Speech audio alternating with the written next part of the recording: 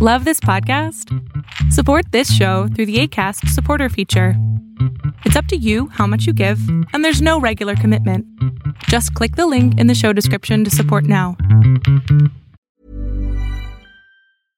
Everyone knows therapy is great for solving problems, but getting therapy has its own problems too, like finding the right therapist, fitting into their schedule, and of course, the cost. Well, BetterHelp can solve those problems. It's totally online and built around your schedule. It's surprisingly affordable, too. Connect with a credentialed therapist by phone, video, or online chat, all from the comfort of your home. Visit BetterHelp.com to learn more and save 10% on your first month. That's BetterHelp, H-E-L-P. A lot can happen in the next 3 years. Like a chatbot may be your new best friend. But what won't change? Needing health insurance. United Healthcare Tri-Term Medical Plans are available for these changing times. Underwritten by Golden Rule Insurance Company, they offer budget-friendly, flexible coverage for people who are in between jobs or missed open enrollment. The plans last nearly 3 years in some states, with access to a nationwide network of doctors and hospitals. So for whatever tomorrow brings, United Healthcare Tri-Term Medical Plans may be for you. Learn more at uh1.com.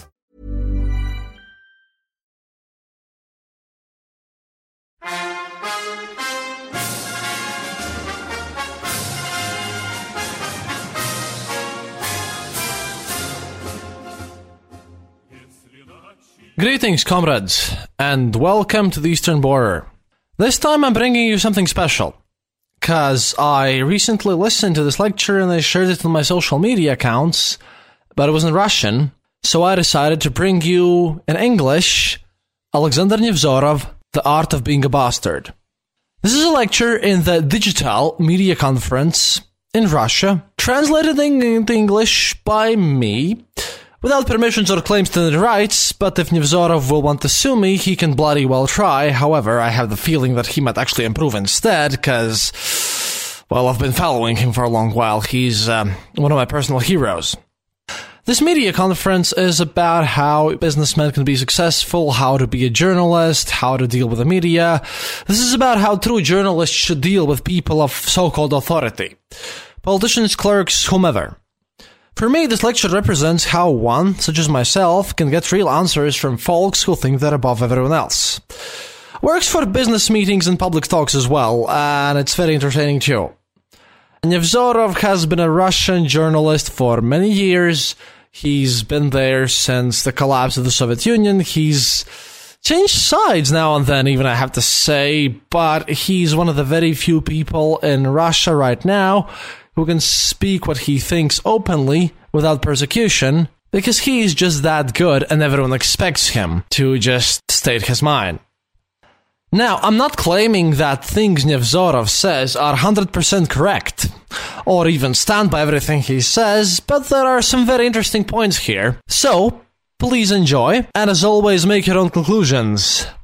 It was very hard, as I didn't translate all of his speech word to word. I translated to meaning, and secondly, I skipped over a bunch of parts in between in the middle where he answered listener questions. I tried to incorporate them into the speech here. But yeah, this all comes from me spending hours upon hours of YouTube and transcribing things and leaving out all the ums and ahs and everything. So, I hope you will enjoy the end result of what we have here. So I bring you The Art of Being a Bastard by Alexander Nevzorov. Can you offend me? Not only you can, but you must. And let's first agree on one thing. Not everything that I say will be accepted by you for ethical, moral, or humanitarian reasons, but as they say, endure. Endure because, I get it, you've come to this event to grab some knowledge in your belt and understand something from the speeches that are provided for you. To grasp them, consume them, and, via some introspection, turn them into something that you might be truly using at some point in the future that might be something truly yours. So endure me, because I will be saying some truly wild things here, and, let's say, some things that will be hard to grasp with your minds. Firstly, and I apologize here, but I have to say that there is nothing more meaningless than coaching. This is just so stupid. And yeah, I know I'm here in a coaching seminar, and with all due respect to the organizer of this event, I did spend some time to look into what actually coaching was, and I remember the days of my youth when I was still into horses and horsemanship. And I had a wonderful trainer, Mario Lorashi, a famous French stuntman, and the training was beautiful, and it all happened in an ancient abbey, which he had purchased, and we got a bunch of French actors sent to us too. Those who were famous at the moment, and as the first thing, we always asked them, did they really wanted to learn something about equestrianship, or did they just want it to look pretty in the shot? Well, at the beginning, they all said that they wanted to learn, but just after a few lessons, they always admitted that, hey, how about, we just look pretty. And any media coaching that teaches you to respect people, especially your debate opponents, to look pretty, to treat everyone nice, to be polite, in real world, yeah, those things teach you nothing. Because there's an emptiness. Because in place of you, there is an emptiness, nothingness that's polite and nice and cute and acceptable and politically correct. And very often, you can see how in various dinners and press conferences, in shows, which is, by the way, a quite different skill, a skill whose goal is to make sure your discussion partner gets pissed off as much as possible, and the complete end of this showmanship skill on live television is, of course, to make sure that the person you're talking with gets a stroke. Yeah, that's a skill. And that's a separate mastery which takes a long while to learn, but yeah, in general, that's the thing. That is the largest skill, to not be empty. That is a craft. Because, sadly, we can't make people have strokes on television with the turn of a switch, because some people just don't have the buttons. And when you find someone who can charm you with his speech, then know that it's a craft, just like any other, and it takes training. And for the mastery of this craft, stubbornness, diligence, and rudeness is necessary, and also the willingness to step out the politeness, pressed by their own intelligence that also comes with the profession. The willingness to treat those whom you've tasked to interview as fellow human beings. This dehumanization is also part of the craft, and this craft takes effort, similar to carpentry, for example. This is what people learn and what people can learn. This coaching thing teaches you to be positive and be self-confident, but it doesn't give you any basis for it. Because if this self-confidence isn't based on the qualities that make it possible to work in our journalistic profession, and these qualities being the following: cruelty, shamelessness, ability to beat down the partner of your dialogue, show no mercy for the partner of the dialogue, stab the dialogue partner in the back in the first possible opportunity, and not showing any kindness whatsoever to the person you're talking with, then yeah, without these qualities, your politeness and self-confidence and your nice image that you have crafted for yourself as a meaningful partner of conversation means nothing, because they do not bring anything to the table. They do not reveal the truth. All you are is a polite, nice, confident, maybe, but still, piece of crap. You must remember that all of us in serious situations, not like this one, not training ones with a good audience, but instead with a bunch of people who hate you, an audience who hates you, and there are a few tricks as well, by the way, like my students whom I'm really teaching and tormenting. There are things you can do, but you must remember that we are all bastards. We are all bastards deep down, and we want to be right, and we don't want to feel awkward. We are all scum. And the simplest thing that a normal person can and should do, that a human person is able to do, by the way, is to remember the tale of Mowgli. Your eyes should not be like a mammal when you're speaking in front of an audience, but like a snake. Ka. That's looking at its prey. The audience won't care, but if you become the predator, then your voice will start working differently and your tone will improve. And also, the correct amount of saliva will be produced in your mouth, and trust me, this is important, because if you're a good journalist, you will be in situations where your mouth will naturally dry up otherwise. And in those situations, the scary ones, the ones that you speak with people who claim to have authority over you, the fact that you have the right amount of saliva to swallow and actually speak can save your whole career. It can give you the confidence needed to remind those bastards that you are the biggest bastard in the room. Otherwise, you lose your temper, and if you lose your temper, you lose your argument. Having this in your arsenal makes you feel more confident, but this is just a tiny technical advice, really. Because if you haven't beat your discussion partner to a bloody pulp even before you begin the discussion, if you don't have the upper hand already, then this won't help you anyways. But it might just actually make you more confident. So, let's now speak about how to actually win conversations, how to be on top, how to make sure that you, and not the motherfucker whom you're interviewing with, is on top. We're talking about being successful and how to learn the basics of being successful, about where the knowledge lies in picking this hard profession in our hard Russia, and on how to be a good journalist. I mean, you could try to be polite and cute, and that's all good, but what's the point? I mean, you can also try to listen to scientists and psychologists with all of their teachings and focus on that for some proven advice, which they say is proven. But I say, and I've got a PhD in biology, that it's utterly pointless for a journalist. Because there is nothing more miserable and uglier and dumber than any smart quotes, than any demonstrations of your so-called superior IQ. That is why don't base your stuff in science. If you're talking with scientists, remember that you're talking with extraordinarily dumb people in many aspects. Let us remember that excellent jewelers aren't supposed to know how to set up traps for rabbits. And the most brilliant quantum mechanics experts don't understand anything about those parts of everyday life that, well, let's just say you as journalists or businessmen are supposed to understand deeply. As an example, let's turn to my darling, William Carl Heisenberg, who did a lot for the humanity, both in the understanding of atom and splitting it and the quantum theory. Yet, at the same time, this genius, but truly a Nobel laureate, this man lived with the utter conviction that Hitler must have a nuclear weapon, that the Reich must have this weapon to defeat its enemies. At the same time, we can look at another scientist, Schrödinger, with his cat and all, and find out that he also sent deeply sycophantic and praiseful letters to, Hitler. Maybe this only concerns German scientists, or this is about the harshness of the times. Oh no, let's think about Boyle, that same British physicist who, with all seriousness, asked ore miners at the time to report him to the exact depth in the Earth crust where the demons start showing up in their minds.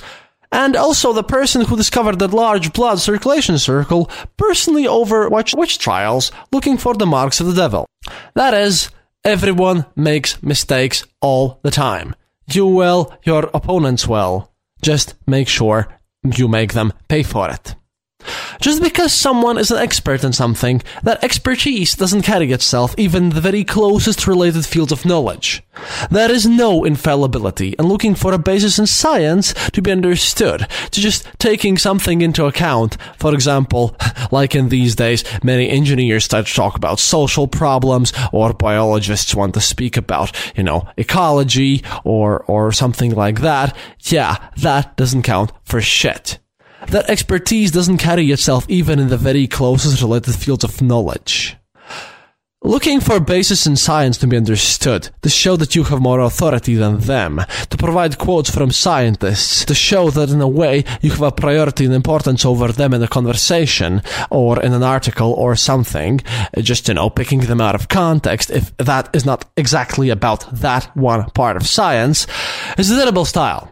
And nobody will invite you to have a fancy dinner with them anymore. The search for any absolute truth in science is doomed to fail, especially because those same scientists have a tendency to actively state their opinions in other fields, and that makes even their competent views, which only a few will ever read, and trust me, they are utterly boring and mundane, look silly to the general public. So don't do that, and don't presume that just by quoting some scientist, you'll win the debate. You will be boring instead. There is nothing worse than being boring. Your job as a journalist is to be understood, because conveying this understanding, the ability to hold an audience and conveying your message clearly and with some passion, is what your profession is about. Remember that every audience member will have their revenge on you for being boring. They will ignore you, they will mishear you, they will disregard you, and they will say whatever they want about whatever you said. And it doesn't matter if you've said it or not. If you are boring, then they will not remember the parts of your speech, and then, in their own heads, your speech will transfer into their much more interesting speech, which is much more radical, much more crazy, and they will abuse it. Scientists have their thing, okay? But your job is to make sure that what you want to say is smacked into the heads of the audience in the most blatant way, that your argument is heard, that your message is clear. So read other journalists. We smash the same stone after all. And read new journalists. They are the most productive. being the biggest bastards of them all. That's why they sell well. But the old guys like me, well, at this point my bastardness has grown to insane proportions, obviously. Otherwise you wouldn't have paid to come here to listen to me after all. Being a bastard is what helps a journalist climb a pyramid of a bunch of primate bodies to the top. Or, at least close to that. And while you're young, don't waste your time about it. Climbing is important.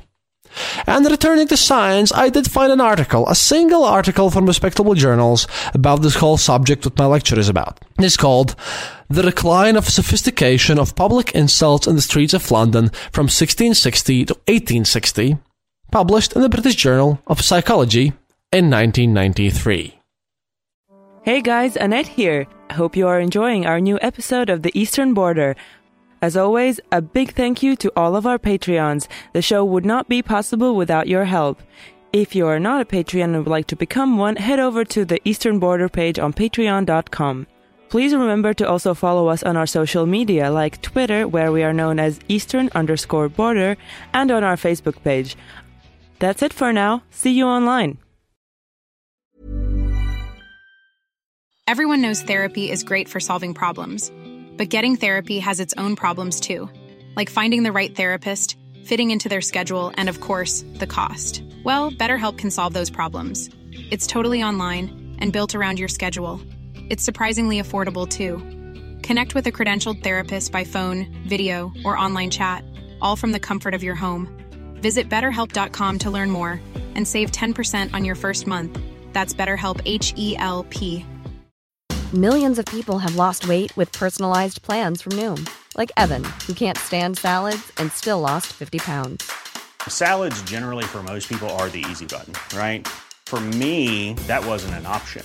I never really was a salad guy. That's just not who I am. But Noom worked for me. Get your personalized plan today at Noom.com. Real Noom user compensated to provide their story. In 4 weeks, the typical Noom user can expect to lose 1 to 2 pounds per week. Individual results may vary.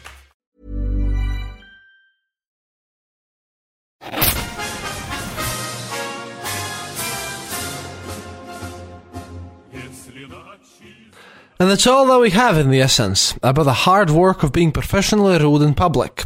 Because, don't compare your possibilities of holding the audience with those of politicians, with those of scientists in conferences. That thing is utterly useless, because the politicians have the attention of audience by the quality of their position.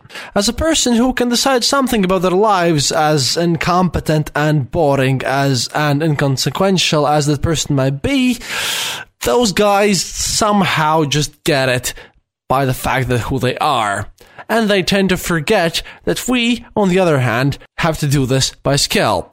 Scientists capture the audience because those people who actually are in the audience can understand what they're talking about, and everyone else just pretends to, because it's considered impolite not to, even though every average bystander in every such conference has only ever thought about when the snack and coffee break will begin. And you know what? I'm not blaming them, because real science is boring. Boring, tedious, and super necessary. However, if you're one of those poor sods whose job it will be to make the so-called popular science articles, I pity you. And remember what I said before, and never, ever directly quote any actual scientific works, because the things that get the Nobel Peace Prize or Nobel Prize of whatever are the most boring things on the planet Earth. To that end, a lot of people have asked me why in my work cabinet, besides portraits of Pavlov and Lomonosov, who are famous Russian scientists, I have portraits of various Native American chiefs, Apache and Comanche to be exact, made from early photographs and the sort. Well, they have also been my teachers, sadly posthumously. They've taught me cruelty, harshness, the ability to ambush and attack unexpectedly. I mean metaphorically, of course. I, of course, mean the art of dispute, debate, interview that you might have with your colleagues, partners, opponents, people whom you interview. It's a discussion and a meeting. You see, a lot of Native Americans lack the words in their language for cowardice or bravery or cheating or other modern terms that we might use describing certain actions. They don't have the judgmental statements about these said actions. They always act according to circumstances with prudence in mind. They always react to the changes in situation, so we have a lot to learn from them. And we must always remember that any intellectual debate, any intellectual discussion has something zoological, and trust me, I'm a biologist here, included in this whole thing. And if you want to win those, you'll have to let go of many of your comfortable views that you might have. If you'd rather stick to your comfort zone, to your politeness and your cultural things, then by all means do so, but you will never win or succeed. However, if you'd rather gain some level of freedom of thought, if you'd be able to actually truly think as a free man, if you'd rather win debates, and not only win, but gain some actual benefit, dig down to the truth, then you will have to abandon many things, many parts of what you think make you a human. Because for the truth, for the essence of the matter, for who comes on top, and for where the truth lies, what you are is just not important at all. Identity politics matter little for the truth, if anything at all. Remember the story of the emperor that has no clothes. Only by abandoning the politeness and the cultural norms of what is and what isn't polite, of what is and isn't supposed to be said, the truth was found out of that story. The little boy acted upon his instincts and got to the bottom of the whole thing, and that is what you must do. And it's not pretty. You have to send all sorts of conceptions to the trash forever that make who you are who you are. Your pride, your national pride, your ethnicity, whatever belonging to a group notions you might have, your identity, whatever can harm you, your ideas of what is a proper way of conducting yourself, any methods or means by whom you define yourself except those of your profession. You must be truly and only yourself, and that is a lonely position to have. But if you want to think, if you want to achieve great things, you truly must be not what you are, but what you think, what your ideas are. You do not represent a set of ideas. You have a set of ideas, and that is an important distinction. Now, that doesn't mean you shouldn't be polite, but this is like carrying a knife. I'm not telling you to cut people up who are standing in front of you in the queue. Just remember that if you get rid of everything in your mind the society expects you to be, and you're left alone in your head. And trust me, this isn't easy, and it's not for everybody, and there's a reason why ancient philosophers said that being free is difficult. But if you can do this, if you can manage this, if you can not define yourself of outer things, but make sure that you have those outer things and truly possess them, only then you will have a tool to use when it's needed. Just remember that you have this freedom. It is possible to have it, and that it can be used. Then, we can finally come down to the most important thing. The most important thing is to always treat yourself with the utmost irony, with a level of uninhibited freedom. Now, all these fairy tales about specialness, individual importance, about how you are unique, and about how your personal differences from everyone else matter. Now, it's all good, of course. But it's better to learn how to mock yourselves. It's better to make a laughing stock of yourself, for yourself. Because the next time someone hits you in the most sacred place that you have, he'll hit in the void, in emptiness. Because the sacred body, where it hurts the most to be hit, your pride and ego and arrogance, at that moment, it isn't there. That is only a puppet for fools, but you at the same time are already ready and ambushed to strike back. Your irony that burns you all the time will be your shield and make sure you feel no pain. And from this position, even if you don't win, you simply cannot lose. Because if you hurt yourself the most, if you can burn through all the misconceptions about yourself as a whole, then what other thing can they do? Except like in that song about Giordano Bruno, throw another piece of firewood to the fire. Nothing matters if you focus on what's important. And in our profession, what's important is not your ego, or not who wrote the article, but what was in the article. Truth is important. Being honest is important. Not focusing on who tells the story, but what is the story that needs to be told. Stick to that, and even if you're not a journalist, stick to the truth, and forget about your ego. Your ego will only lose you, and your ego is the only thing that is lost if you lose a debate. You will always lose if you fight for your ego, because that's your most vulnerable spot. Delete it, and focus on success. Yeah, so thank you for listening to this episode. It was shorter than usual, however, it was very work intensive. And, listen to my Christmas special next time and more Stalin episodes. But this speech by Nevzorov is something that I truly cherish and I value because I'm a huge fan of Hunter S. Thompson as well. And I don't agree to everything he says, but I think that getting rid of assumptions of what you must be, and instead of being something, and of focusing and of dedicating yourself, now that's something that we can all take away from this. Then again, as usual, make your own conclusions. And see you next time. And sorry for this being so short, but, translating straight from audio to written English and then managing sure the script is alright was way harder than I thought, especially, while you're having a cold. So, do svidaniya, tovaryshi, and see you next time in our Christmas special. Thank you for listening to The Eastern Border. If you have any comments or specific details you'd like to know, you're welcome to leave it in the comment section on our site, theeasternborder.lv, and we'll rummage even to the western border to find you an answer. Like this podcast, subscribe to us on iTunes, Stitcher, or on our RSS feed. Happiness is mandatory. Good reviews and donations feed the farmers of our kolkhos in the great motherland. The Eastern Border salutes you.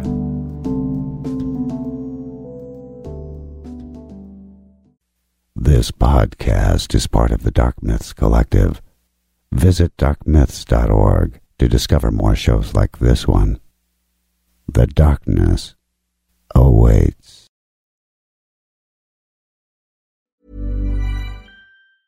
Hey, it's Paige DeSorbo from Giggly Squad. High quality fashion without the price tag. Say hello to Quince. I'm snagging high-end essentials like cozy cashmere sweaters, sleek leather jackets, fine jewelry, and so much more. With Quince being 50 to 80% less than similar brands. And they partner with factories that prioritize safe, ethical, and responsible manufacturing. I love that. Luxury quality within reach. Go to quince.com/style to get free shipping and 365-day returns on your next order. Quince.com/style.